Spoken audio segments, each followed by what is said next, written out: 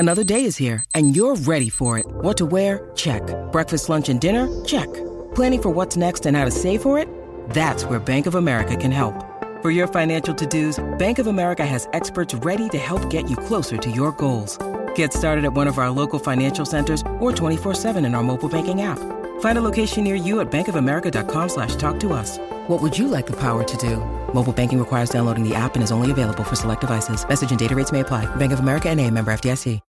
When you need mealtime inspiration, it's worth shopping Kroger, where you'll find over 30,000 mouth-watering choices that excite your inner foodie. And no matter what tasty choice you make, you'll enjoy our everyday low prices, plus extra ways to save, like digital coupons worth over $600 each week. You can also save up to $1 off per gallon at the pump with fuel points. More savings and more inspiring flavors make shopping Kroger worth it every time. Kroger, fresh for everyone. Fuel restrictions apply.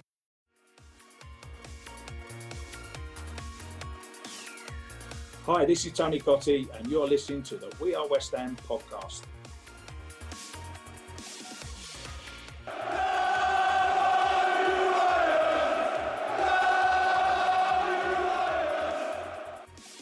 You are listening to the We Are West Ham podcast with me, Will Pugh, and my pal, James Jones. My very, very jealous, envious pal, James Jones. If you hadn't realised already or noticed, if you follow me on social media or follow We Are West Ham on social media, which we hope you do, or are just a contact in my phone book, there's absolutely zero chance you won't know that I was in Seville for the West Ham game last week because I've been showing off about it basically non-stop. Jonesy has been very, I'm trying to think of an appropriate word, not frosty. He's been tight-lipped, I would say, is the word. I'll try to have a catch-up with him after the game on Sunday, after the Aston Villa game, all arranged, going for a pint. Straight afterwards, he said, "I'm sorry, mate. I'm gonna have to ditch it. I'm just not ready for your gloating about how good Seville was yet." Well, here we are. He said it's gonna have to wait for the podcast. The podcast has started, as will the gloating. Jonesy, before we get on to all that, how are you, mate? How's your last week been? I know you went to Scotland as well, which normally I'd have been jealous of. But unfortunately, in the game of holiday top trumps last week, I think I did win. Yeah, I'm all right, thanks, mate. Just about ready for your gloating. I did get it while you were out there as well. And I got it from all my mates who were also out there. My brother was also out there. While I was cold, wet, and fighting the wind in Loch Lomond. So, yeah, it is what it is. I'm all right now, though. Absolutely buzzing for Thursday. I'll get a full taste of it on Thursday. But, I watched the game in my hotel room. Did you watch it on your own in the end? Because that was so sad. One of the lads is also a West Ham fan. He was out there with me. So, and then a few of the other guys came in just to watch those neutrals. But I had the poor bloke at the hotel slagging me off in front of his colleagues because the absolute cheek of me asking if I could put it up on the big projector in the boardroom. We came back from a speedboat pub crawl, which was jolly good fun, by the way. That sounds good fun. It was cold and wet, and probably not the best weather for it, but it was good fun. Yeah. And then got back to the hotel with about 20 minutes before kickoff, and we'd been using a boardroom to do our presentations and do our work during the day for the 2-3 days we were there. But we'd finished using it, and we got back and he was setting something else up in there, and I said, "Oh, mate, like, any chance I can plug my laptop into the projector and watch the West Ham game?" He was like, "Oh, no, I'm setting up for this thing at the weekend, can't do it." So it doesn't matter, I'll go and watch it in my room. Anyway, my colleague walks past and go, "Oh, the guy at reception going, oh, can't believe the cheek of that bloke asking to put the West Ham game on. Who do you think we are?" So that didn't go down too well. It feels like a fairly reasonable request, mate, to be quite honest. So yeah, I mean, I've basically got on the bad side of the hotel, but I did manage to watch it. Maybe he was a Celtic fan, mate, out of Europe. Maybe. Don't want to hear about fans in European competition. Or maybe a Scottish Spurs fan. Who knows? But anyway, I got to watch it. Very encouraged by the performance. And we said last week, as long as we can bring it back in the second leg and still be in the game, I think we'll be happy, and we're well in this tie already. So, happy. Yeah, absolutely brilliant stuff, mate. Absolutely brilliant. Did you was it one of those where obviously you're watching it or whatever, did you, and this is a genuine question, not just from me winding you up or whatever, but could you get a sense of almost what it was like out there? Because obviously a lot of your Twitter following and the people you follow on all sorts of social media platforms are West Ham fans and that sort of stuff. Could you get a sense of what it was like, or were you just trying to ignore it? Yeah, no, I was when I was on my phone, my brother was sending me pictures and videos and keep me up to date with what was going on, and so you could tell just by watching the game as well what the atmosphere was like on the ground. But even just going through Twitter on the build up on the day, the build up to it, sort of you got the video of the fans walking to the ground, singing the songs through Seville, and kind of I watched that and it gave me goosebumps. I was like, oh, really, that's incredible. Like, I can't believe we're doing that. But I definitely got a sense of it. I felt like I was there, even though I wasn't, thanks to social media. Yeah, of course. But yeah, get a taste of it on Thursday now. Yeah, absolutely, mate. Absolutely. Well, it was, it's one of them, and it was difficult really because again, not from a showing off thing at all, because it wasn't like that. But I was just, the last week's podcast went down pretty well. I'd had a few beers by the time we got around to doing it on the Tuesday night when we got there, and I was fizzing for the game then. As it got closer and closer, I was just beside myself. I was just like a little 9-year-old boy again, mate. And it was absolutely brilliant. Thanks for everyone who got in touch after last week's pod, by the way. Some very good feedback from that. Dan McGuinness, who works for Seville, come over and met us outside, did the opposition view, which was brilliant. But the whole thing, mate, I just think it would have been fun. It's kind of what I was talking about to you before when you were saying about you wanted Rangers. I know that was because you were going to be up in Scotland or whatever. But the way it all went down sort of in Seville, bar the little Eintracht Frankfurt, or the incident with the Eintracht Frankfurt fans on the Wednesday night, which has been widely accepted that was nothing to do with West Ham fans, or no negative press for the West Ham fans off the back of that, because it was nothing to do with them. It was an unprovoked attack. Other than that little pocket of negativity, everything else was superb, and it was just the way everyone was behaving, like in the way you'd want them to, in the spirit of the occasion. Like, by that I don't mean sensibly sitting there drinking orange juice, not at all. But the locals were great. They were really friendly and welcoming, and there was a lot of communication between the two. No one was. It was like I say, there was no getting out of hand or anything like that. And the fact it was in the sun obviously helped. It's a wonderful city. I've never been there before, and it was great. And I think all of those things just played into the occasion and the event. And the stadium was great, and the football game was really, really good. The atmosphere was phenomenal. The Sevilla fans were brilliant. Hats off to those guys, because the atmosphere in the stadium was absolutely brilliant.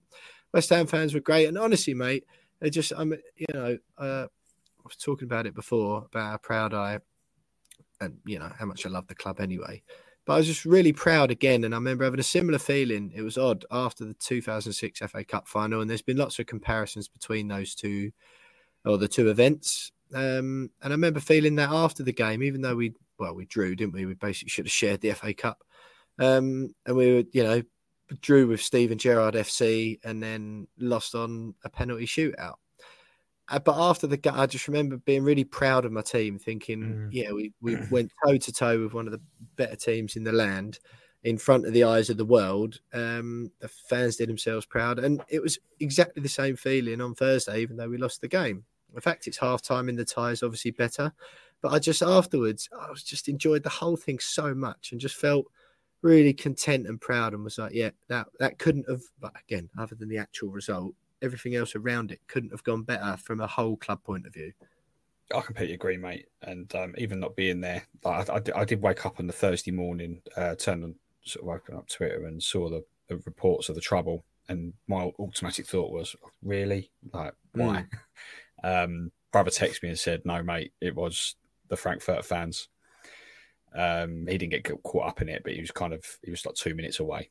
So okay, fair enough. But Just watching the game on TV, I'm sure it must have been, obviously it would have been different for you, but it was just very surreal watching West Ham play Sevilla. Because I watched Sevilla quite a lot, watched them in the Champions League, when the Liga was on Sky Sports and stuff, and you used to watch it quite a lot. So you're kind of used to seeing that ground on TV with Sevilla playing someone else, and then suddenly it's us.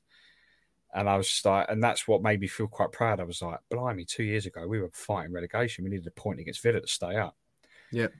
And now here we are on a Thursday night playing Sevilla in this ground. And yeah, I had the exact same feeling of just pride.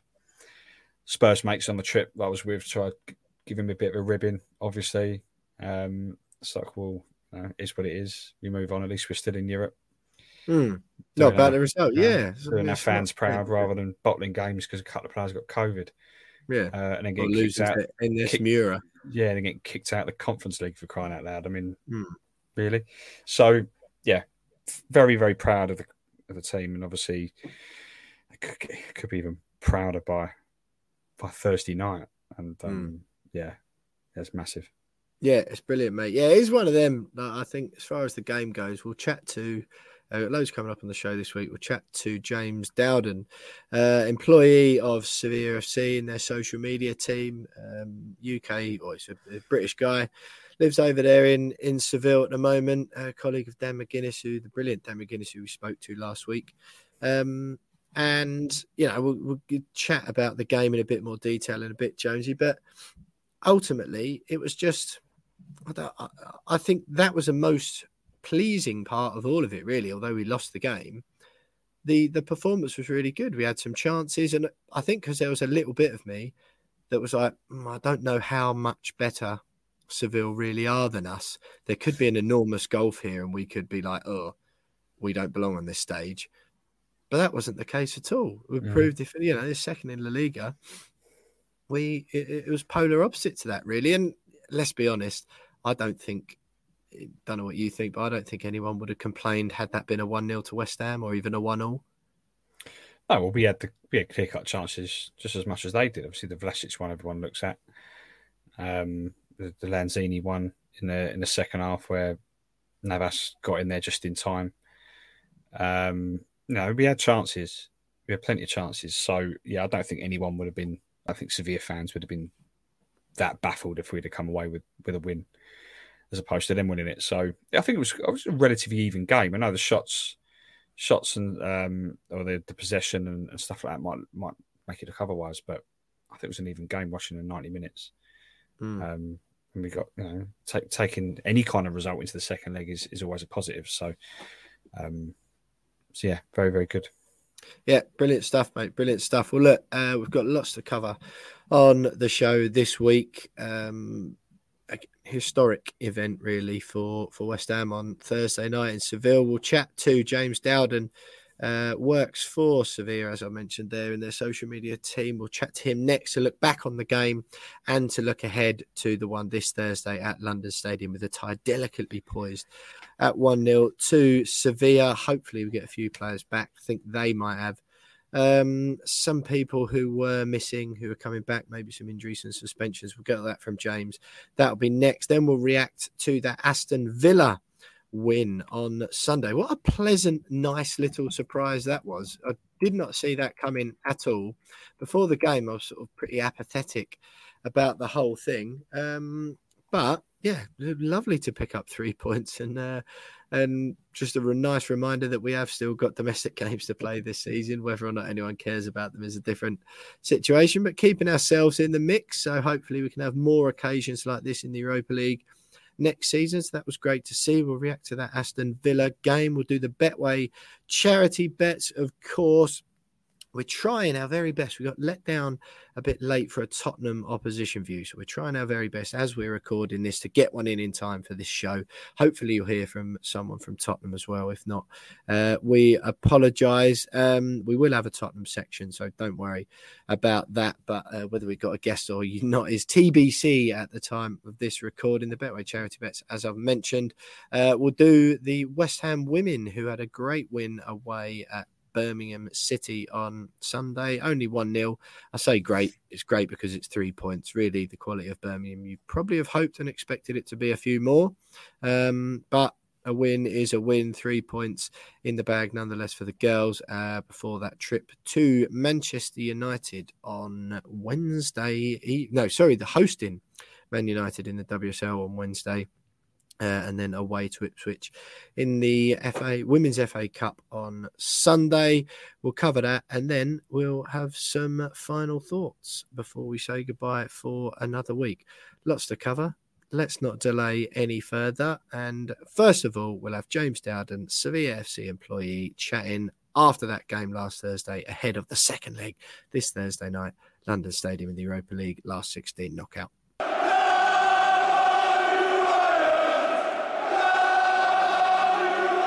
So after James Jones managed to survive about a week and a half, I think, at this stage of my bragging and showing off about me having made the trip out to Spain last week. What a trip it was. Phenomenal. I'm sure any of you follow the We Are West Ham podcast social media accounts or my own personal stuff could tell exactly how fizzing I was. Jonesy, bless him, getting soaked and freezing cold up in Scotland.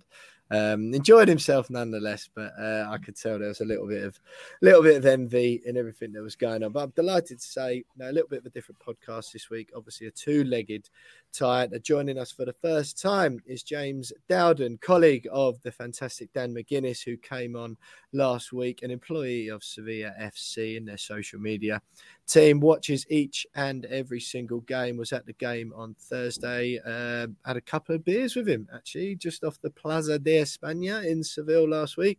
Wonderful evening was had by all. James, brilliant to have you on the podcast. Thanks so much for joining us. First of all, before we get into the nitty-gritty of the football, can you tell James Jones, my partner here, that how good I told him last week was exactly true? Oh, yeah. I think Will had probably one of the times of his lives. Yeah, all the West Ham fans. There was a huge away travelling, fantastic support from the West Ham fans. Yeah, kind of like a mini invasion in Seville of West Ham flags, good-natured chanting and a good consumption of beer. I'd imagine. I think a lot of the bars did some very good trade and yeah, just a fantastic week in the sun for many West Ham fans, I think, last week. Yeah, exactly, mate. What was the... I mean, it seemed obviously you had that trouble on the Wednesday night after Real Betis played Frankfurt, when the general consensus and the widely accepted story now is that the Eintracht Frankfurt's fans sort of just attacked West Ham fans unprovoked, and that was the only tiny pocket of trouble, really, as far as most of the reports that I've seen. What's the feeling in Seville afterwards towards the West Ham fans and how the game and the whole event went off generally? Yeah, absolutely. I think the view here from Seville is one that'd be very positive. I think if West Ham were to ever come back again, they'd be very much welcome. From a personal standpoint, I was in one of the main squares on the Thursday, just the evening after the trouble, but prior to the match, as it were. And yeah, it was absolutely no problems at all. West Ham fans seem to be enjoying themselves, and yeah, from the press I've been reading here, absolutely no complaints really. Just a very good, strong, passionate away support, and then in the stadium as well, they made their voices heard. I heard at the start the Bubbles chant, of course, and then yeah, support their team to the end, and yeah, a good away traveling, I'd say, in Europe. Something perhaps in Seville we're not used to in recent years, perhaps.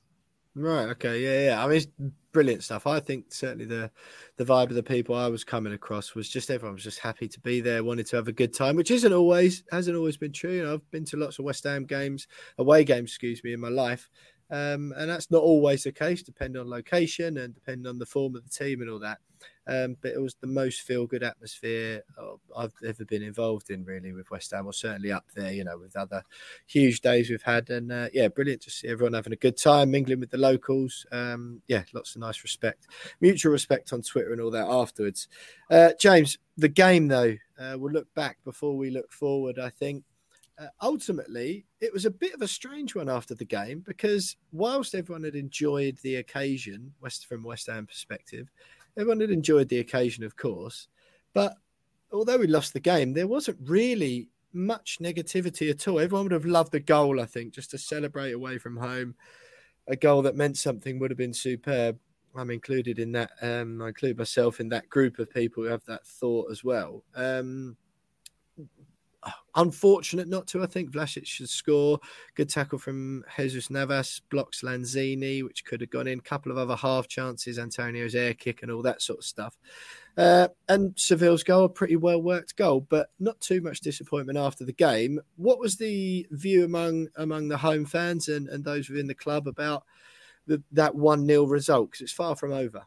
Yeah, definitely. I think the view here from Seville was that it was, I think, probably exactly what we were expecting kind of going into the game. I think our sporting director Monchi said before the game that West Ham was probably the strongest team in England outside of kind of that established kind of big six. And yeah, I think he gave us a really tough game, as you said. I think mentioned that Vlasic chance. I was sitting up in the press box and my heart was in my mouth for a minute there. I think either side of Bono is as a fantastic keeper as he is, that probably goes in on another day. And I think from a Sevilla perspective, a good performance, competitive. I think we had something like 22 shots at goal. So for Sevilla, that will be quite a high number. And perhaps I think Sevilla as well had another few half chances. I think it was Munir from inside the box, curled one just wide. So on another day, it could have been a different result. But I think the view from Seville is that it's very much, we're only at half time in this time. There's still very much 90 minutes to play, potentially even longer. Who knows what happens on Thursday night? But certainly both teams still in it.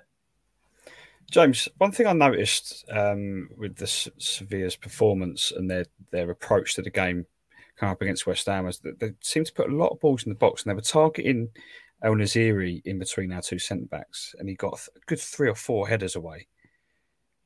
Is that Sevilla's usual thing? They just get the balls in the box for El Naziri, or is it kind of like, well, no, there's a weakness there that we think West Ham might have that they could exploit? Because I found it like the first one, it was like, okay, well, we need to stop that.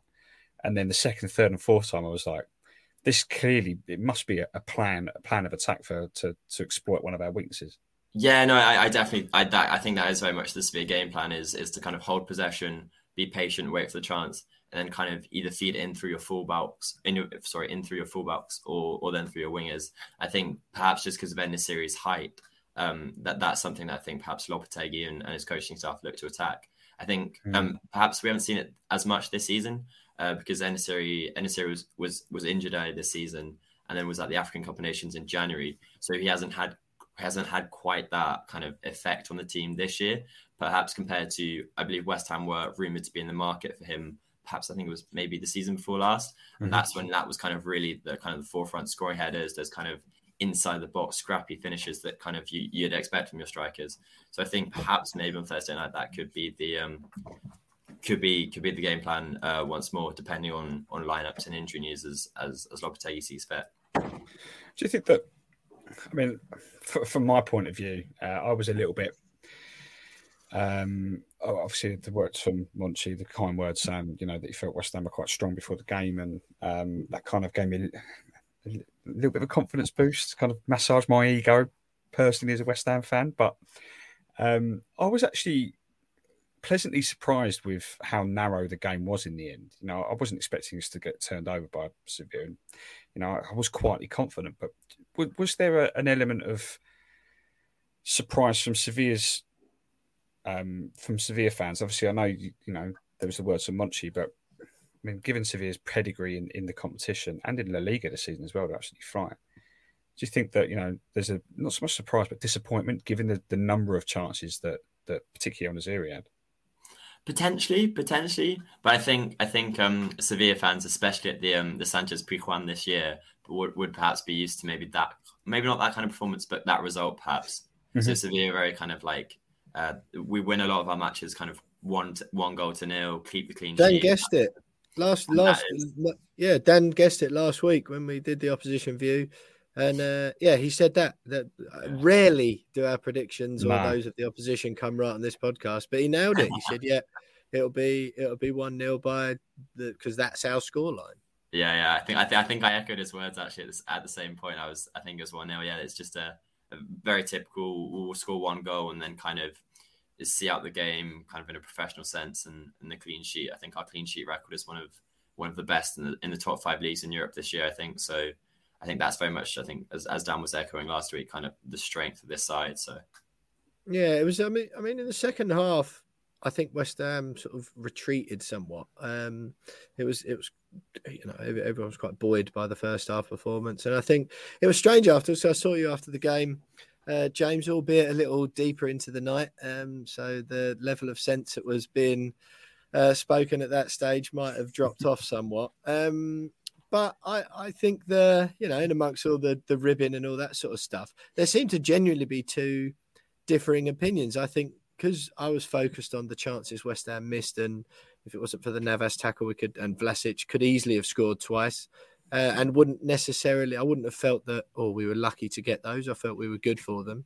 And it seemed like there was a sense among Sevilla fans as well that it was almost like, we had, like you just said, 22 shots on goal. That was news to me. It didn't feel like either team really was peppering the other team. But I just found it a really, really entertaining, even game of football. And because I was swept up in the occasion as well, and just so delighted to be watching my team play away in Europe in a knockout stage tie, it was almost like the fact the game was good and we didn't win. I was like, it's okay, but it was what an evening. The atmosphere was superb as well. That's one thing I noticed, that I went to that Betis game like I've mentioned, and the Betis fans were dead, really. The Eintracht fans were good, singing all the game. But the Seville fans, to a man in that stadium, and I've been to a few Spanish games, I've seen nothing like it.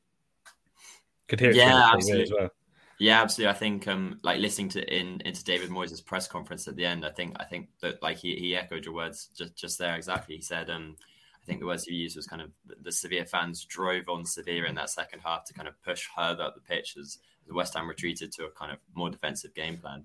And yeah, having been to virtually every home game this season at Sevilla since I joined the club, I think it ranks really quite highly up there in terms of home atmospheres. Like on a Thursday early evening kickoff as well, I think.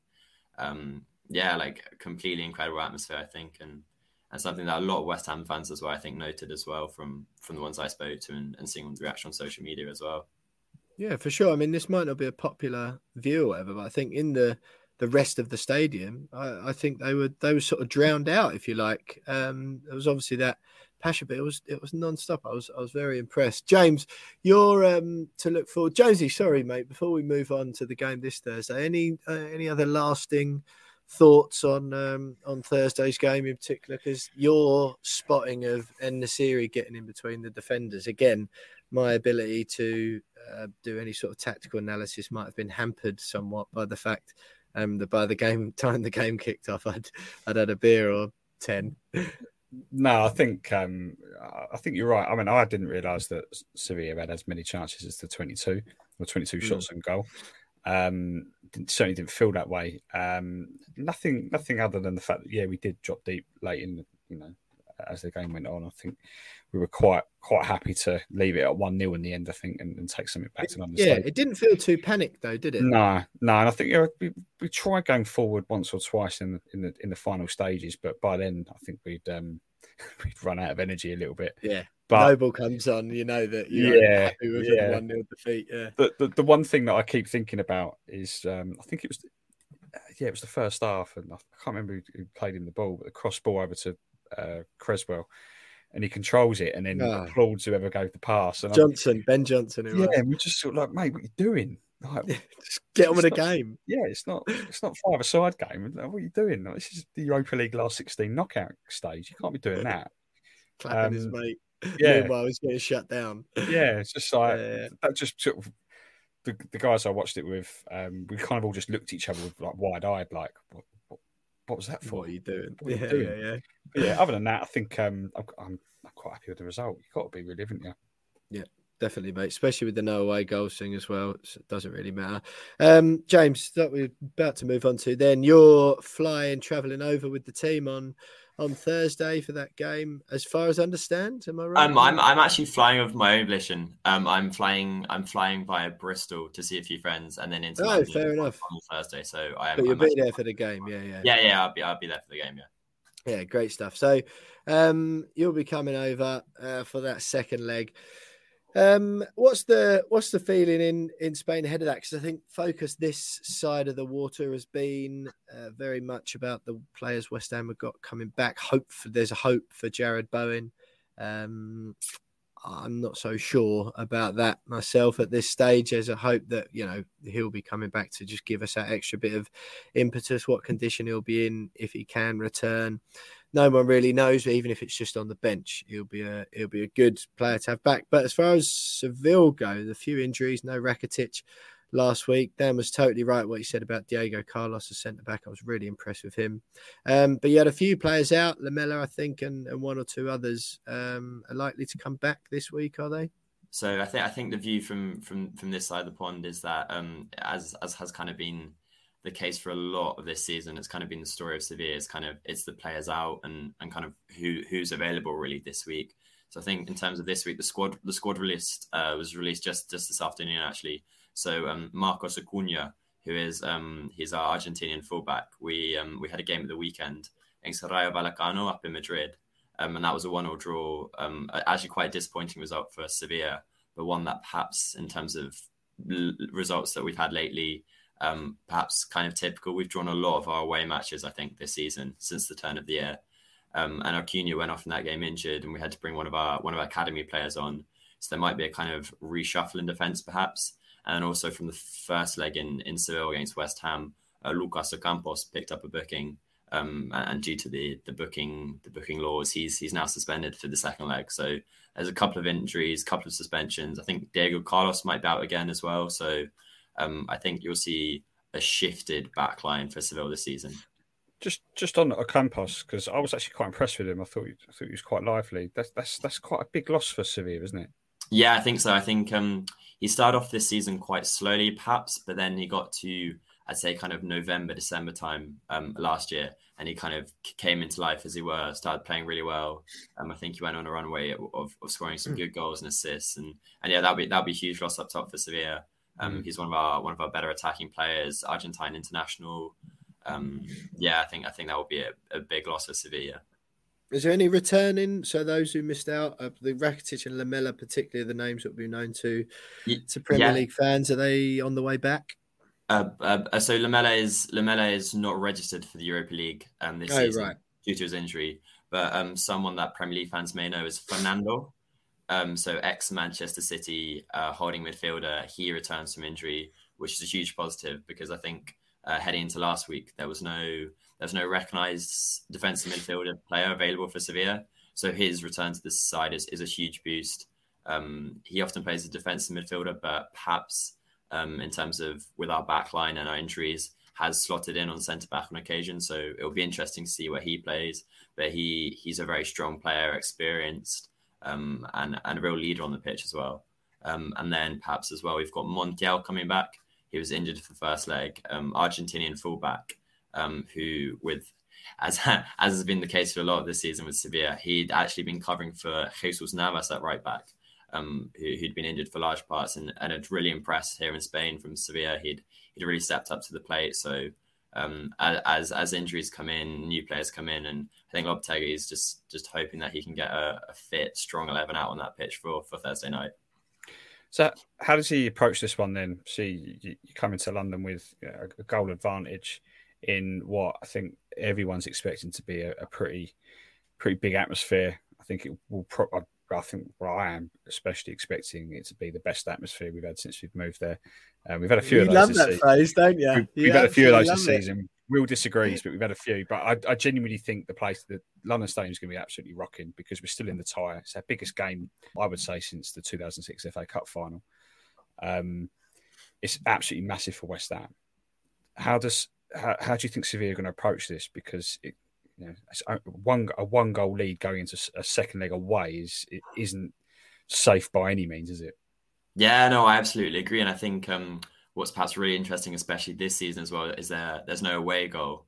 So even if Sevilla were to score, like West Ham could still score 2 and take extra time. So there's not that perhaps added in need or necessity to score that third goal. So I think that's interesting coming into it. The away goal, see how Sevilla play. I'd imagine Sevilla will try and play on the front foot, perhaps try and dominate possession, kind of play their usual game, and then try to carve out a chance. Maybe a cross into the box might be it. But we'll be very aware of the threat for West Ham. I think seeing Declan Rice last week on the pitch in the flesh was for the first time seeing him playing in full 90 was really impressive to see him in the flesh. And I think that West Ham have a lot of players that can hurt and cause any side, including Sevilla, problems on their day.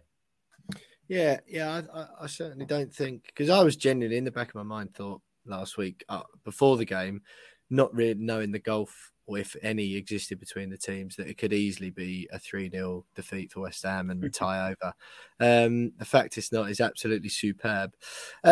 James, brilliant having you on with us on the show. So looking ahead to this game, then you mentioned it there. I'm semi-surprised to hear, because I don't know, Jonesy, how are you expecting West Ham to approach it? Because it's one of those, isn't it, where I'm a bit concerned we might see 90 minutes of what happened in the second half, at which stage, Seville had control of the game, really, didn't they? West Ham didn't really have too much of a sniff. And it was almost like, I'm sort of hoping that was just because we were away and they didn't really mind that. And the home crowd obviously is going to help them to do that as well. But Jonesy, I can't really put my finger on how Moisey's going to approach it. I think they'll come out quick. Well, they'll try to anyway. I think there'll be a want to try and get that equaliser for the whole tie. That is, get the first goal as early as possible. Because the longer it goes without us scoring, if it stays 0-0, it's going to get tense in that ground, and I don't think it's going to work in our favour a little bit. That will work in Sevilla's favour if it starts getting a little bit tense in there. So I really think he's going to come. They're going to go for it in the first 15-20 minutes at least to try and get an early goal, and then they boost the stadium. That makes you nervous. Yeah, I know. I mean, it could huge backfire gaps at the back. Craig Dawson scampering back to try and keep up with someone whose legs work. Or you play it conservative for the first hour or so, and then hope you're still in the game by then, and then go for a sucker punch in the last half an hour. But I think that makes me nervous as well. Yeah, exactly. I mean, turns out I'm just nervous. There's no perfect way to approach it, is it? I mean, at the end of the day, we have to score at least once to have any chance of going through. So you kind of got to go for it, and I think that's what Moyes would do: try and get that early goal, and then give the stadium a boost. Yeah, fair enough, mate. Fair enough. James, what is your sort of last thoughts before we get a score prediction off of you ahead of Thursday? Then, are you feeling confident from it? What's the feeling among your own feeling and that among Sevilla fans? I think we'll progress. I think we'll progress, and I think perhaps heading to this game with the lead, I think we're probably favourites to progress, and given our history in the competition as well. I think perhaps from looking to West Ham on your views, perhaps I think one thing that might give you hope is that Sevilla's record this season away from home has actually been quite poor. I think in our 3 group stage games in the Champions League, we didn't win at all away from home, and I was actually in Zagreb for the last 32 match, and that was actually a 1-0 defeat away from home as well. So Sevilla haven't actually been playing that well away from home in Europe this season. So and this has been mirrored in the league as well. So that could perhaps make this game interesting. We've kind of tended to struggle. Just kind of breaking through the lines away from home. We've had a lot of draws, a lot of 0-0 draws or 1-0 draws. So that might be something to bear in mind heading to this game for the London Stadium and the challenge of playing West Ham. There we go. He's giving us hope after all. 2-0 Sevilla win then. Yeah. Exactly. James, Dowder, just one thing that interests me, because Spanish fans typically don't travel particularly well. I know it's not part of Spanish culture to do away games as such. I know there's been among some Sevilla supporter groups I saw organising trips and all that, but I don't know in what sort of numbers. You had 3,000 West Ham fans officially in the away end.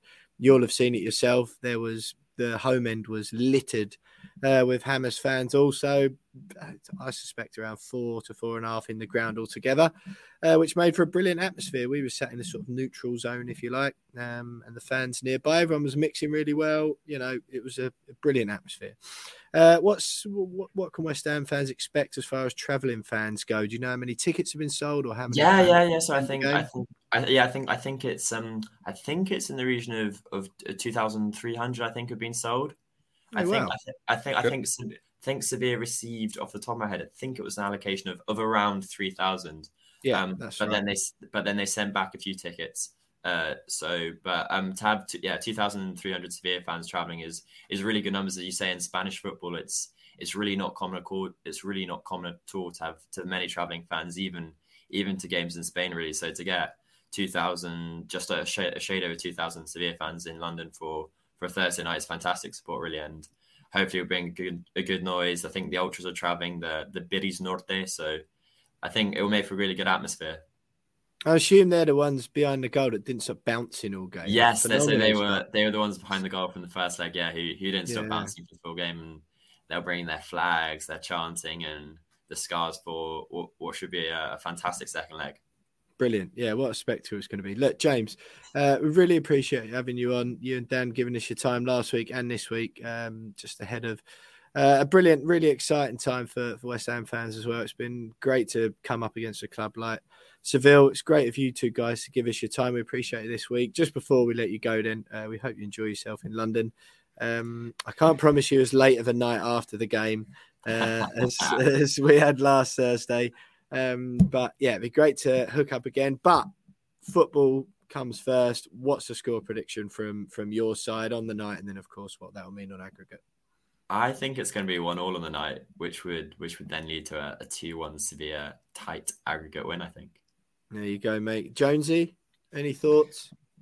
I'm going to say, I'd like to say we'll win it 1-0, and then it will go to extra time and God knows what else after that. I know. I don't know, but I think we'll take it the distance, and then whatever happens. I really can't call it. I'm struggling. I really am. Yeah, mate, I'm exactly the same. I can see extra time. I just, like you said, I think it's going to be absolutely bouncing in there. Like, you can't get a ticket for love nor money, which is rarely the case at London Stadium. Even for big Premier League games, really, you can always snag one somewhere. Yeah, exactly. But people literally, like, all the season ticket holders I know are going to a man. Everyone who sometimes goes to one or two wants tickets. There's not a ticket to be had, which, is, like I say, is very rare for London Stadium. And when it's like that and people are chomping at the bit, it can be an absolute amazing arena to watch football in when everyone's pulling in the right direction. And it feels like that is going to happen on Thursday. I think if Seville get a goal in the first 15 minutes, that's when I worry, because I think that's tie over then, because that will kill the atmosphere dead. And as we saw, they were professional at seeing it out. But yeah, Jonesy, I reckon 2-1. I've got a horrible feeling we go 2-0 up and there's like party atmosphere and everyone thinks we're going to do it. And then Seville nick one back. Yeah, extra time. And then, who knows what happens when it gets to that stage. But look, James, thanks again for joining us. James Dowden there, official employee of Sevilla FC in the game. Or in London for the game on Thursday. If we can catch up with you, great. If not, do enjoy it. Thanks for your time, you and Dan. And thanks for contributing on the podcast to make what's already an exciting time, bring it to life for those who listen to the We Are West Ham podcast. Stay with us because I have some Aston Villa reaction next.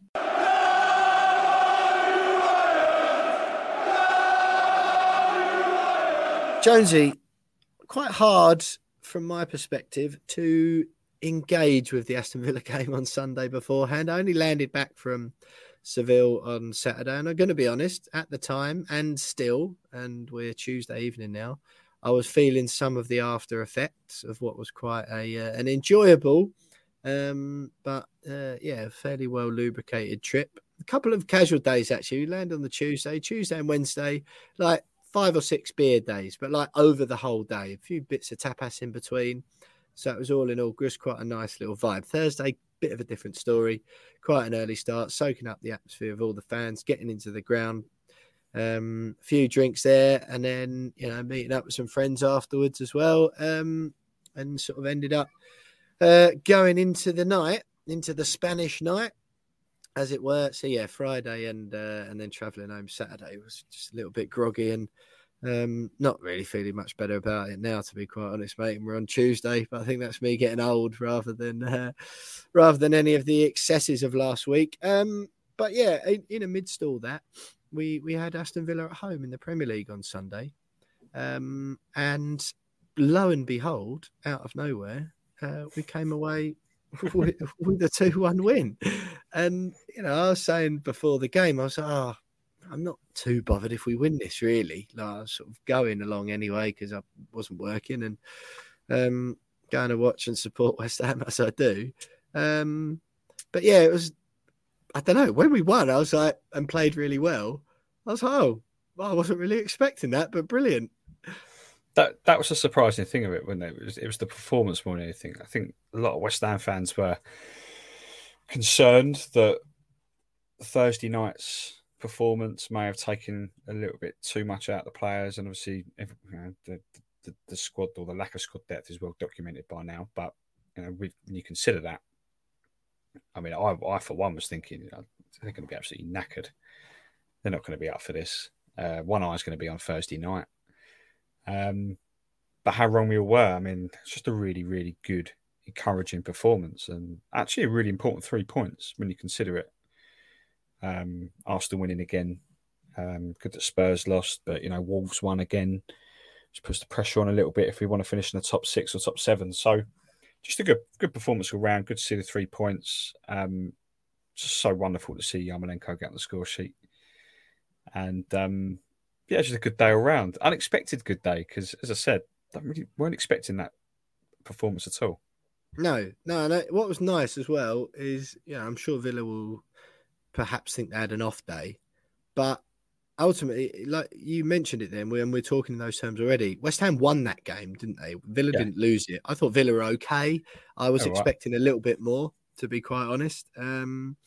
But no, West Ham, I felt won the game in their own right, which was wonderful to see.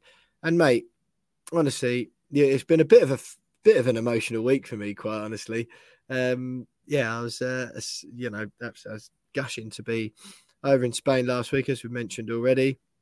The Yarmolenko thing, mate. I mean, we've been the first in the queue to give him stick from his footballing ability on this podcast, as of thousands of West Ham fans, undoubtedly.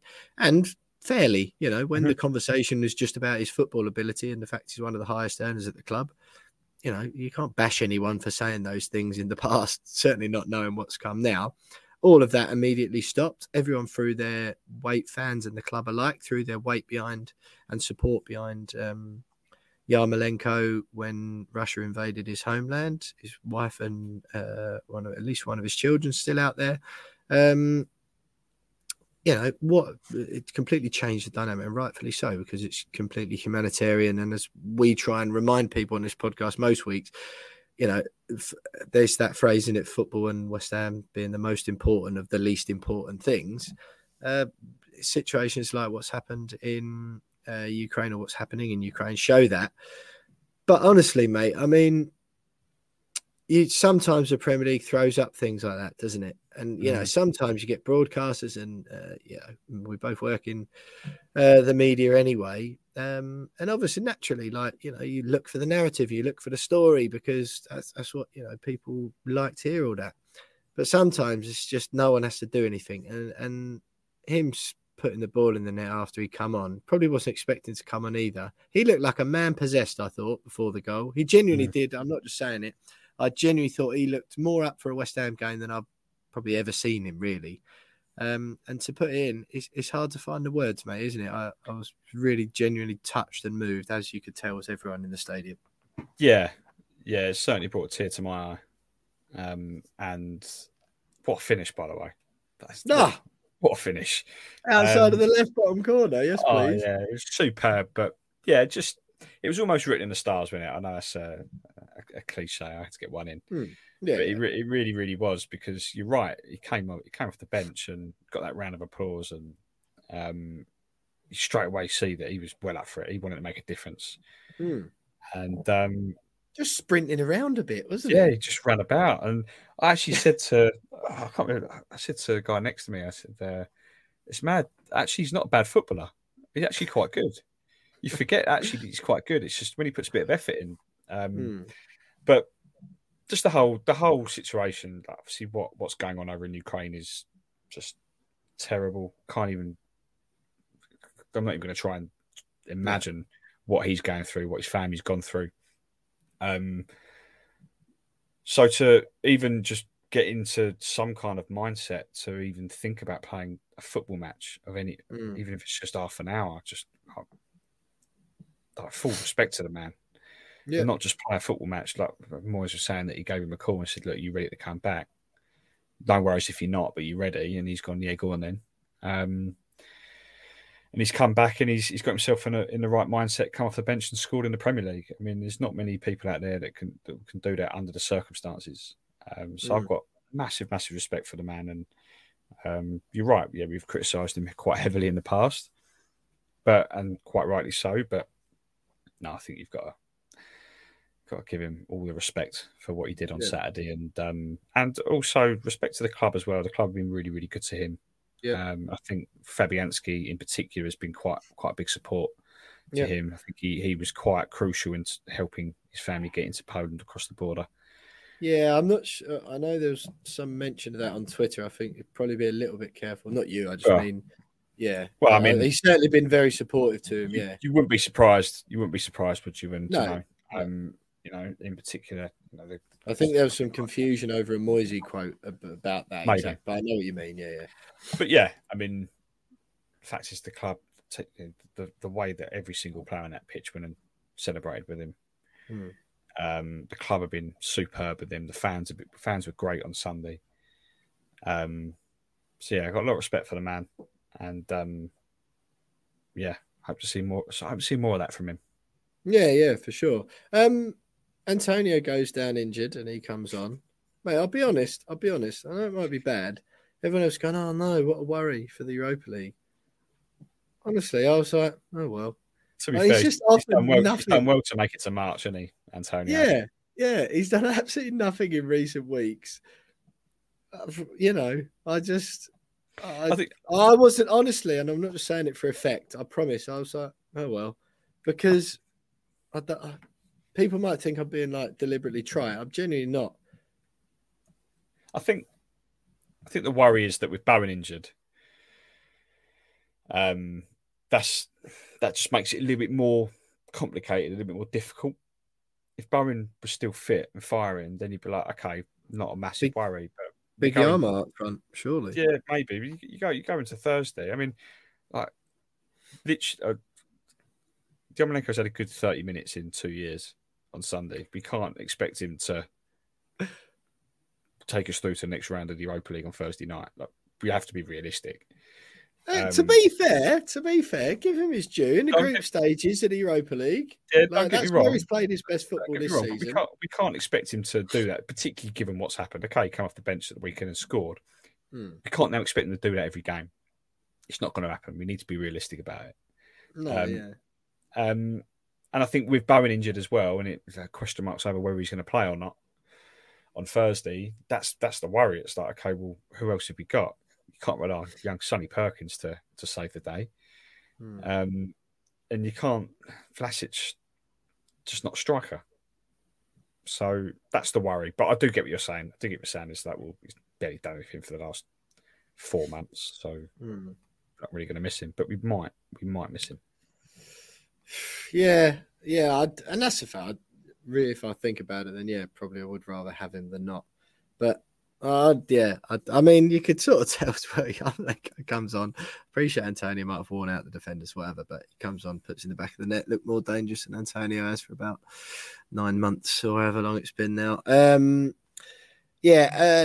Rice as well, I thought was good again. I think we already agreed a few weeks ago to just assume that we thought that, and if we didn't, we'd say otherwise. So that was brilliant. Again, that run at the end to set out that goal to wrap it up from Pablo. John McGinn on his backside, didn't he? That was superb. Wonderful. Brilliant, was it? Yeah, absolutely loved it. Nice, powerful run. Good ball from Benrahma. I thought Benrahma looked better than he has done for a while. I saw you tweeted about it. Yeah, I've seen quite a lot of tweets after that game. So, a few tweets from fans going, "Oh, he's rubbish. Gave the ball away too much. Too inconsistent." It's like, well, he was the only player, particularly in the first half, that really was willing to take risks in the final third. And we've really lacked that over the last couple of months, is someone willing to take risks in the final third. And so when you've got a player like that who's taking risks, not everything's going to pull up, not everything's going to come off. The odd cross might go a little bit too deep, or a cross might go into Rosette, or a shot might go over. But at least he was trying to make something happen in the final third, which we've not been able to say a lot of from him recently. No. Not other than Bowen. Everyone else hasn't really given us much or tried that much in the final third. So it was really refreshing to see him do that, particularly in the first half. I thought he was very good in the first half. So yeah, I don't understand why he was getting criticism from some fans, because that's what you want from an attacking player. Someone actually trying to do something, trying to create something, trying to have a proper goal. And then even when I do understand fans if none of them are coming off. Like, I do. Yeah, but not that they were on Saturday, but a couple of crosses were a little bit off Sunday, off target. But he had one shot on target in the first half. He got 2 assists in the second, and he was running at players, trying to make something happen, trying to be a bit creative. So yeah, which is more than he has done recently, though, isn't it? Exactly. Exactly. I just didn't really understand the criticism or the level of criticism. There were some things you might have had a bit of a moan about, but at the end of the day, at least he was giving it a go, because we haven't had that from many of our attacking players of late. So yeah, I want to see him start on Thursday. I think that performance will give him a nice boost of confidence, because we know he's a confidence player. So yeah, I want to see him start Thursday, because if you can put a performance like that, and when he came off the bench against Seville, he looked really good as well. To be fair, he didn't look too bad. Where do you see him then? Where do you put him? What are you seeing for that? I don't want to get too much into it, but like what? I don't know. Where does he go? What team? Obviously, it all depends on Antonio's fitness, and Bowen's as well. It may be that he has to play because we haven't got any attacking players, and him and Fornals and Lanzini play behind Yarmolenko. Well, I see him out on that left, like we saw him on Sunday. I think that's where stick him out there again. He was effective against Villa. Fornals on the right, yeah. Lanzini through the middle. Yeah, happy days. Anything else in the Villa game? Oh, I'll tell you one thing, mate. I mean, it's been said to death on Twitter, rightfully so. Honestly, what a ridiculous divey faking injuries team. I know Douglas Luiz eventually got a proper clout in the mouth, split his lip open, and everyone was like booing him and giving him grief while he was on the floor. It's like, well, yeah, because 19 of your teammates beforehand, mate, had cried wolf like there was no tomorrow. So weirdly, the one time you do get injured, no one notices or cares. That's one thing that really surprised me from Steven Gerrard's team. That didn't surprise me at all. I just thought for Liverpool his whole life. Yeah, I know, but I thought he was a better man than that. But I just don't understand. It's funny, as soon as we were 1-0, they're all fit as a fiddle all of a sudden. Yeah. A quick bit get back in the game. But yeah, it was pretty bad. Like at one point. But when it was 0-0, it's like, what are you doing, lads? Yeah, cross came in, it hit one of them in the head, and he went down injured. It was just like, mate, come on. It's just a clearance. He just cleared the ball, and you've just said, "I got concussion" all of a sudden.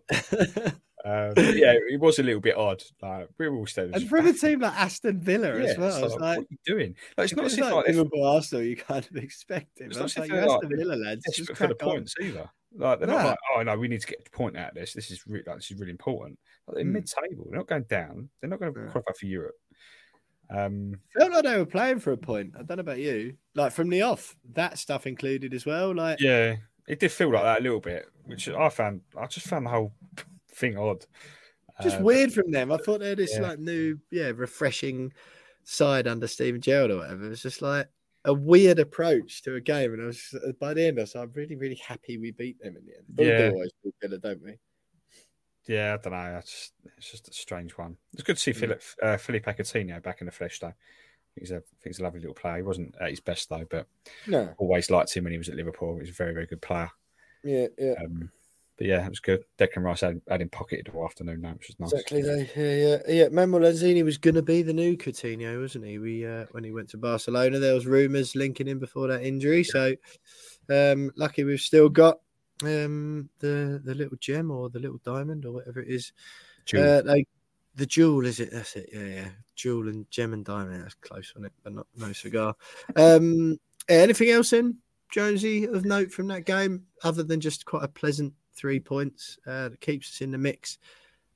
And then, I don't know, game like that, I just think, maybe Tottenham on the weekend's huge all of a sudden. I was sort of quite ready mentally, I think, for us to lose or draw that game and just be like, okay, like, well, we'll just focus on the Europa League. If we finish 7th, or perhaps we'll still be in the shout for 6th. But it's all right. But no, we're not still in it, aren't we? We're still in it. I think that taking a lot of confidence in the fact that we've managed to win a game after a Europa League game, because there's that myth. It's a myth, mate. It is a myth, but teams generally struggle in their league games. We've been all right earlier in the season. We were okay, weren't we? There wasn't a pattern, put it that way. But you would expect that to kind of be our problem this season, given the size of our squad. I know I keep mentioning it, but it's true. Mm-hmm. Yeah, and it hasn't really been an issue this year. But I thought this late in the season, will it suddenly become an issue? So it gives us a little bit of confidence, sort of, just regardless of what happens on Thursday in the second leg, that going to that Spurs game on Sunday, knowing that we're still going to get a performance out of that team. And Spurs are more than beatable on their day under Conte. I mean, so weird, aren't they? So inconsistent. Because they win loss at the moment, aren't they? For like the past however many weeks it is. Yeah. Loss against Man United. They're playing Brighton Wednesday night, which should be a win, and then they're due a loss again. So if that pattern continues, mate, then here's to a party at White Hart Lane on Sunday. Boom. Looking forward to it. Yeah, great stuff, mate. Enjoyed that Villa win. Well played, lads. Good to bounce back. I think the energy among the fans was one of not overly bothered, but to put in a professional performance like that, delighted. Well played. Betway charity bets next, I reckon, Jonesy.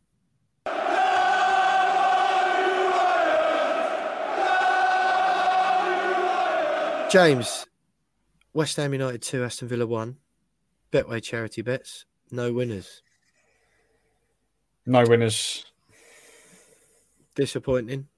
I feel like I'm not actually sure, mate. I was keeping an eye on my own rather selfishly, but I'm not actually sure how close you and Reese were. I know I had, because of my dad, again, I had to put in my selection when we were in Spain. I just said, any thoughts? And he said Craig Dawson to score any time. I said, well, I've had that 3 times this season. Granted, it has come in twice. But he said, well, I've said it now. So if you don't put it and it loses, then you don't feel good. And he was right. So I had that one, both teams to score, and both teams have 2 or more corners in the first half, which actually came in. Both teams did score. So I just needed a Craig Dawson goal. And he flipping missed that sitter, didn't he? Absolute stonewaller. Headed over from about 4 yards out into the empty net. So, I was actually pretty close on that one. But, no cigar this week. What did you and Reese have? Reese had both teams to score over 4.5 Villa corners and a penalty awarded. So the penalty let him down on that one. And I had over 2.5 goals. Antonio, 2 or more shots on target, and Zuma any time. So I literally only had the over 2.5 goals for that one. Fair enough, mate. Fair enough. Just a reminder that Betway give us a £50 charity stake. Me, James Jones, and Reese Bayliss, who's absent for the podcast for the time being, give us a £50 charity stake each to put on a 3-legged Bet Your Way West Ham bet for each and every one of the Hammers Premier League games. And any winnings from any of those bets go to the 3 charities that me and the lads, West Ham linked charities that me and the lads are playing for this season. I'm playing for the Bobby Moore Fund. Jonesy is playing for the DT38 Dylan Tombides Foundation. Reese has been playing for Isla's Fight this season. Jonesy, this next game is Tottenham. It's a huge game, really. It's so strange to have Tottenham away at the weekend and it not be the thing I'm most excited for this week. Sunday afternoon at the new White Hart Lane. You know what is annoying me a bit, mate? That everyone doesn't just call it that. Just call it the new White Hart Lane. If they can't be bothered to get a sponsor or name it properly, just call it the new White Hart Lane. And no one seems to be doing it. It's very frustrating. The Tottenham Hotspur Stadium is just a bit rubbish, isn't it? Yeah. I just don't understand. Yeah, I don't mind. I sort of understand it from the club because they're waiting for branding or branded opportunities or whatever it is. But everyone else just falling into line. I'm just call it the new White Hart Lane or just White Hart Lane still, which is in the same place. But anyway, West Ham are playing at White Hart Lane on Sunday against Tottenham. And odd for it not to be the biggest thing or the thing I'm most excited about this week. because it's usually the game I'm most excited about in the season, to be quite honest. But yeah, what have we gone for? Betway charity bets wise, Jonesy?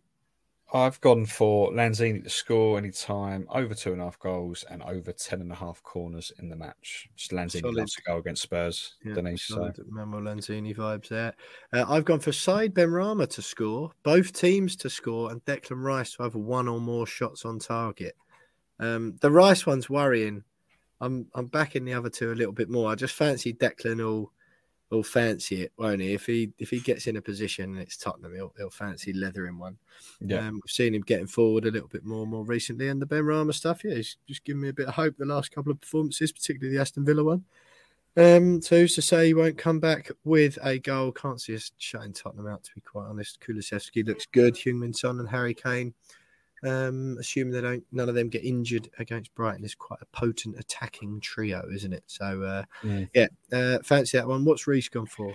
Reece has gone for his obligatory penalty to be awarded, over 2.5 goals, and West Ham over 5.5 corners. There we go.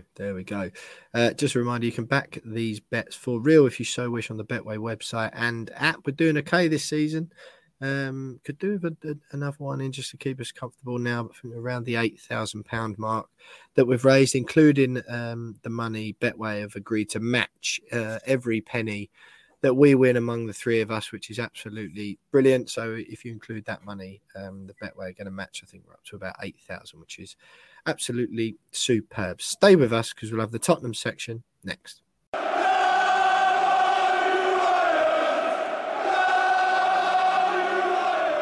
Jonesy, we're going to have to do a little bit of creative podcasting here because as it stands at 20 to 7 on Tuesday night, with the hope of getting the podcast out tonight, despite me having work until 11 p.m. and you have a busy social and family life to contend with as well, we will try and get a Tottenham opposition view guest. But ahead of that, Jonesy, assuming we don't, just looking ahead to that game in a bit more detail, I've mentioned that attacking trio already. What are your thoughts ahead of the game? Again, it's always Tottenham you want to win and all that sort of thing. My focus is just 100% on Thursday. It's really hard to even think about beyond that, really, because although it's a huge game league-wise, and I reckon if we go out Thursday, my mindset will switch completely because it'll be like, wow, well, I enjoyed the Seville stuff and the group stages even so much that I really, really want to be in this competition. And if we beat Tottenham, who are in and around us in the league, competing for those positions, it's all of a sudden majorly important. But here we sit on Tuesday night, and I'm just really not that fussed in the moment or yet. Yeah, it's difficult to get up for it, given what's to come on Thursday. But it's still a massive game. Still a huge game if we want to finish in the top 6 or 7. Now, they've still got about 37 games in hand on us. I think it's only 2, is it? 2 or 3, maybe. I don't know. Let's just inform people. So Tottenham are playing Wednesday night against Brighton. So going into the game, they'll have played 28 then. We've played 29 now. Assuming they beat Brighton, they'll be on 48 points, same as us. Obviously, depends how many goals they beat Brighton by, but they're likely to have a worse goal difference than us still because they're 5 behind at the moment. So if they beat Brighton, same points as us, having played a game less, if we beat them, our goal difference will still be better. So we're still better off, even if they win their game in hand. Yeah. I mean, that's why it's so big, though, isn't it? Sorry to rain on your point somewhat there. Yeah, well, thanks, mate. No, but that's why it's so big, though, isn't it? Because obviously, if we don't, then they win their other game in hand, and providing they win on Wednesday against Brighton, it means that top 6 is going to be very, very difficult to do, particularly when you consider Wolves are there or thereabouts as well. I think they're only 3 points behind us, maybe not even that, 2 points. So, if we want to finish in the top 6 and make sure we're in the Europa League next season, then beating Spurs is going to be massive for that. Otherwise, we then got to start relying on them to drop points and us to make sure we keep winning. That's regardless of whether we stay in the Europa League or go out on Thursday. So, yeah, it's absolutely massive, but I'll make you right. It's going to be it's difficult to really focus on it before Thursday. But I don't have any concerns about what West Ham will turn up on Sunday, just because we always get up for them. We always get up for it, particularly over the last 2 years. We've made it difficult for them. They don't like playing us at the moment. And the state there at the moment where Conte don't know whether he's coming or going. Okay, that Kulusevski looks good. Harry Kane looks like he's decided he can be bothered to play for Spurs after all. Which has then cheered Son up because he was getting a bit upset because Kane wanted to leave. Yeah. So yeah, even though he signed another 5-year deal, whatever it was. Yeah. So I mean, defensively though, I'm not convinced with them. No, I think they can be got at. Apart from Romero, I think the rest of them are pretty average. Eric Dyer will never ever. You'll never convince me he's a defender. Yeah. As long as I live. Yeah. Emerson Royale is questionable. Doherty's decided to come good all of a sudden for them, but again, not amazing. But apart from Romero, I do not rate their defence at all. So they can be got at, and if we get them, then I'll back us to get a result there. Yeah, no, I totally agree, mate. I did the Antonio Conte press conference earlier today ahead of that Brighton game, and it was a bit of a strange one, really. Like, a lot of the talk was more general about the top 4 battle. And I think that shows sort of perhaps a difference in mindset. I know Moisey gets asked about it, but West Ham, he mentioned West Ham. He was asked about Arsenal, and he said, well, yeah, okay, Arsenal will probably favourites as it stands at the moment. Again, understandably, because they've got the points on the board and have played less games than all their competitors. That's just sensible and just maths. So Conte saying, yeah, Arsenal obviously favourites, but don't forget about West Ham and Manchester United and Wolves as well, who are having a great season. And there is that awareness, but it just shows sort of a slight difference in mentality, I think, where the questions to Conte and what he's talking about are still Champions League questions. Whereas it's almost with West Ham, it's like, and Moisey's like, well, yeah, we'd like to, but probably not, that sort of thing. Yeah, but first of all, we've never finished in the top 4. No. And 2 years ago, no one is expecting us to even be anywhere near the top 4, let alone compete. Maybe not even in the Prem. Compete for it twice consecutively. Whereas Tottenham were only in the Champions League final only a few years ago. Yeah, true, mate. So I think it's less a mentality thing and more of an expectation thing. Right, as much as we hate to admit it, Spurs should be in and around that top 4, and they shouldn't be where they are now. If you consider the level of investment that they've had into that football club, stadium, players, the fact they've got one of the world's best strikers, like they shouldn't be, relying on games in hand to try and finish in the top 4 over us, Arsenal and Wolves, Man United. So I think that's why there's that conversation. They shouldn't be where they are. Thankfully, they are. But long may it continue. But whereas us, we're not like the plucky underdogs. I won't go as far as say we're just happy to be there. I think they 100% deserve to be there. Yeah, but that's Moyes' way of going. Look, yeah, it'd be good for us, but let's just keep expectations. Yeah, let's remember where we were a couple of years ago. And let's just chill out a little. Credit the progress we have made up until now. Exactly. Yeah, all right, mate. Fair enough. Very, very good answer from you. Again, look, hopefully we'll manage to squeeze in a guest after this little chat from me and Jonesy. But let's be honest. At the moment, the biggest thing this week is Thursday. It might be easier to look beyond that. Afterwards, Tottenham still with that game against Brighton as well, but it's really hotting up. And after that, Tottenham's other game in hand, remember, after the Brighton one, is against Arsenal, which makes that whole little competition a bit bigger and a bit exciting. And I don't always think we should be looking downwards, especially after that Villa game. Every chance, out of those 3 games Tottenham have got, Brighton away, West Ham at home, and Arsenal.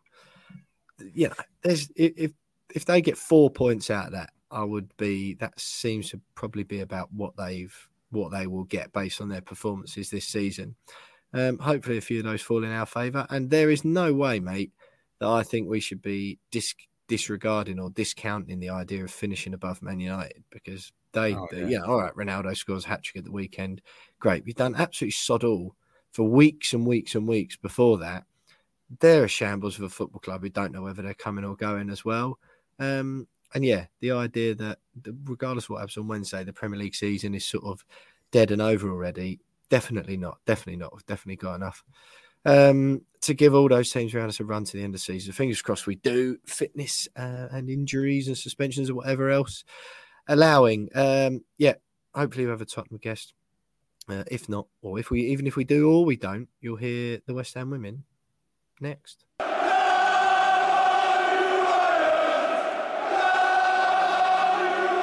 Jonesy, West Ham women 1, Birmingham City 0 away on Sunday. Adriana Leon with the goal in the 41st minute. To be honest, mate, a bit of a strange game, really. Birmingham rock bottom of the WSL, won just once and drawn one all season, lost 15 games. Okay, yeah, it is a win, and it's 3 points, and it puts the girls into 6th place in the WSL, which is brilliant. I don't know. I'm not really negative about it, actually. You've won the game away from home. You've got the 3 points. Well played. Well done on that. A bit of a cagey affair. 58% possession to the girls, 9 shots. Birmingham had 10 shots in total. Only 2 of theirs were on target. 3 of ours were goal bound. Yeah, I don't know. Cause for concern there, mate? Or do you just go, just shut up. We've won the game, move on? Yeah, shut up, won the game, move on. Like, it's fine. I think we learned with the Leicester game a few weeks back where they battered us 3-0. I think we were expecting to go into that game to wipe the floor with them, and we didn't. Yep. So the Birmingham game, yeah, okay, we probably should have expected to beat them by a little bit more, but the fact is we beat them 1-0, 3 points. We're up into 6th. And, you know, barring... I mean, we're in touching distance of breaking into, you know, perhaps even 5th and 4th if, you know, results go our way. We've got to meet Man United next, which is going to be tough, but it's in a good position. We're going into the final stage of the season. So, yeah, I think you've got to look at it positively and go, yeah, good result and move on. Yeah, okay, mate, I'll do that then. West Ham host Manchester United on Wednesday night, 7:30. Tickets still available for that if you fancy it. United in 3rd this season, played the same amount of games as West Ham on 16, but 8 points above with 31 to West Ham's 23. I feel like now, Jonesy, the way the table looks, Man City have played a game less. They're 3 points ahead of us. Tottenham on the same points. Tottenham on the same games, but 5 points ahead of us. I feel like 6th, honestly, is the highest we'll finish now.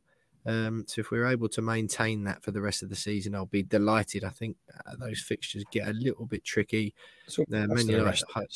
Yeah, exactly that, mate. Yeah, the best of the rest is the great way of putting it. Man United at home, Wednesday, that's a difficult game. They've also got to go to Man United on the 1st of May, which is the penultimate WSL game of the season. They host Arsenal on the last day, and also Manchester City also visit on the 3rd of April. So the remaining WSL games are Man United at home, Brighton at home, Man City at home, Reading away, United away, Arsenal at home. So, you know, I think to be in this position now is good because there's a little bit further to fall if that's going to happen. But shaping up to be a good mid-table season for Ollie Harder. And the FA Cup quarter-final, Jonesy, Sunday away to Ipswich, which you'd hope, credit to Ipswich for getting this far. They're in the league below West Ham, of course. And you'd hope, really, that the girls have got enough to get into the semis. Yeah, I think we said before that, you know, of all the teams that we wanted to draw in the FA Cup, Ipswich would have certainly been up there as one of them that we wanted to get. So, huge opportunity now to get into the semi-finals, and, you know, maybe even a final. You can start dreaming of another FA Cup final if the draw goes our way. But obviously, we've got to beat Ipswich first. But yeah, that's a huge opportunity for us. Ipswich away, Sunday lunchtime, 12:30. The other quarterfinals ties are Arsenal at home to Coventry United, which is on Friday. Man City host Everton and Chelsea host Birmingham. If West Ham go through, you can kind of figure out already who the other 3 teams in that semi-final draw are going to be: Arsenal, City, and Chelsea. But you say, mate, you got to beat these teams to get in the big games. So, congratulations on the win this week, Ollie, Harder, and the girls. Good luck with those 2 games coming up. And, we'll touch base again next week. But that is it for another show. Well, that's nearly it. West Ham women covered there, the Betway charity bets done, look ahead to the Tottenham game, a look back and a look ahead to the 2 legs of the Seville last 16 Europa League knockout stage tie. Just so exciting, different energy, I grant you, on the podcast this week to last, mainly because me and Jonesy are both back at work and trying to wedge it in at the end of a long working day. It's been a great show so far. Stay with us. We have some final thoughts next.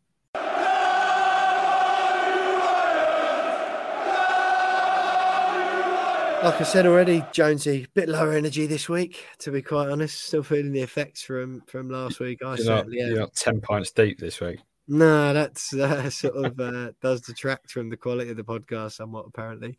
Did get a few messages.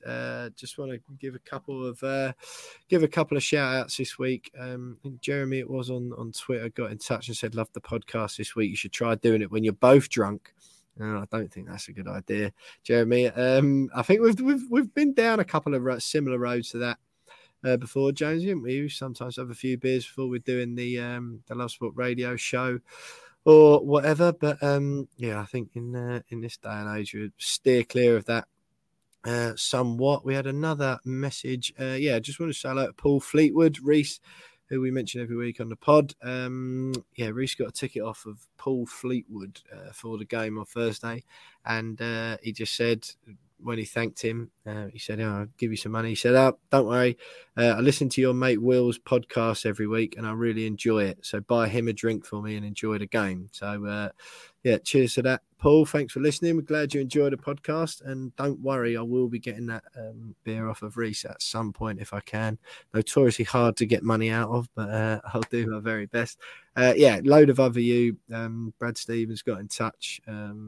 Plenty of people got in touch on Instagram and Twitter. Apologies if I've left you out or forgotten you this week, but we do read all the messages and it's great to hear from you all. Sounds like you all enjoyed last week's pod and the game as much as we did. Jonesy, got to be very brief. We've got 3 minutes, mate, to say goodbye. So I want some final thoughts, look back, look ahead, whatever's playing on your mind ahead of another big, exciting week for West Ham. I can keep it brief, mate. It's been a good week. Villa was a nice surprise. And last week in Seville was promising, encouraging, good performance. Shame we didn't get a result, but we take everything into this Thursday. And I really feel like Thursday night could be the birth of the London Stadium at West Ham. I genuinely believe it. If we can get a result, we already know it's going to be bouncing. If we can actually get a result and go through, it will be a historic night at that ground. It'll be the first historic night at that ground, I think. And I'm absolutely buzzing for it. Can't wait. Yeah, like you're thinking, mate. Like you're thinking. Totally agree. Appreciate we may have had differences before because the fact you've said that was the best day ever at the London Stadium about 15 times. Just keeps getting better. That's why. Yeah, that is it. Exactly. But no, I must admit, I do agree with you. You've had some great nights there. And I already, I like there. For me, it feels like as much as a home as it's ever going to already. But I appreciate where you're coming from, mate. And yeah, definitely historic. We'll remember it forever if we manage to get a win and go through. Thanks to James Dowden from Seville, who joined us earlier on for the opposition view. Thanks for all of you lot who got in touch over the last week. Hope you enjoyed this one just as much as you did last week's one. West Ham are still in the last 16 of the Europa League after the first away leg. Bring them to Stratford on Thursday.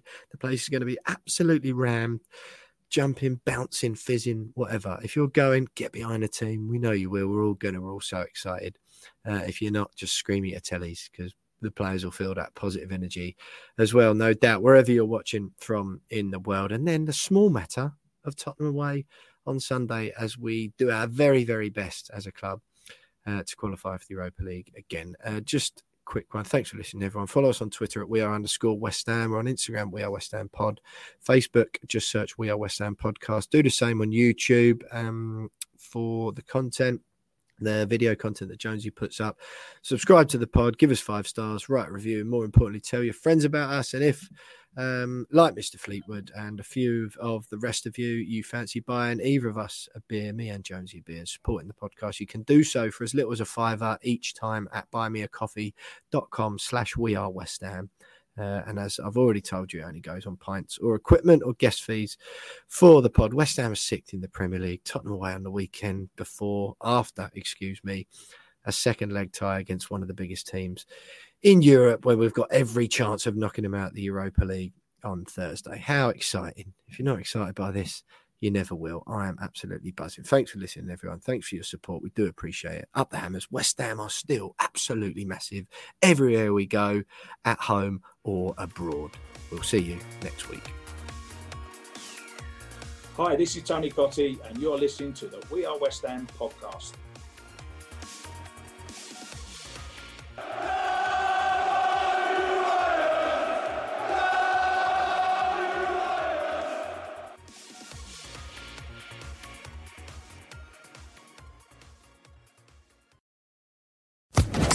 Social Podcast Network.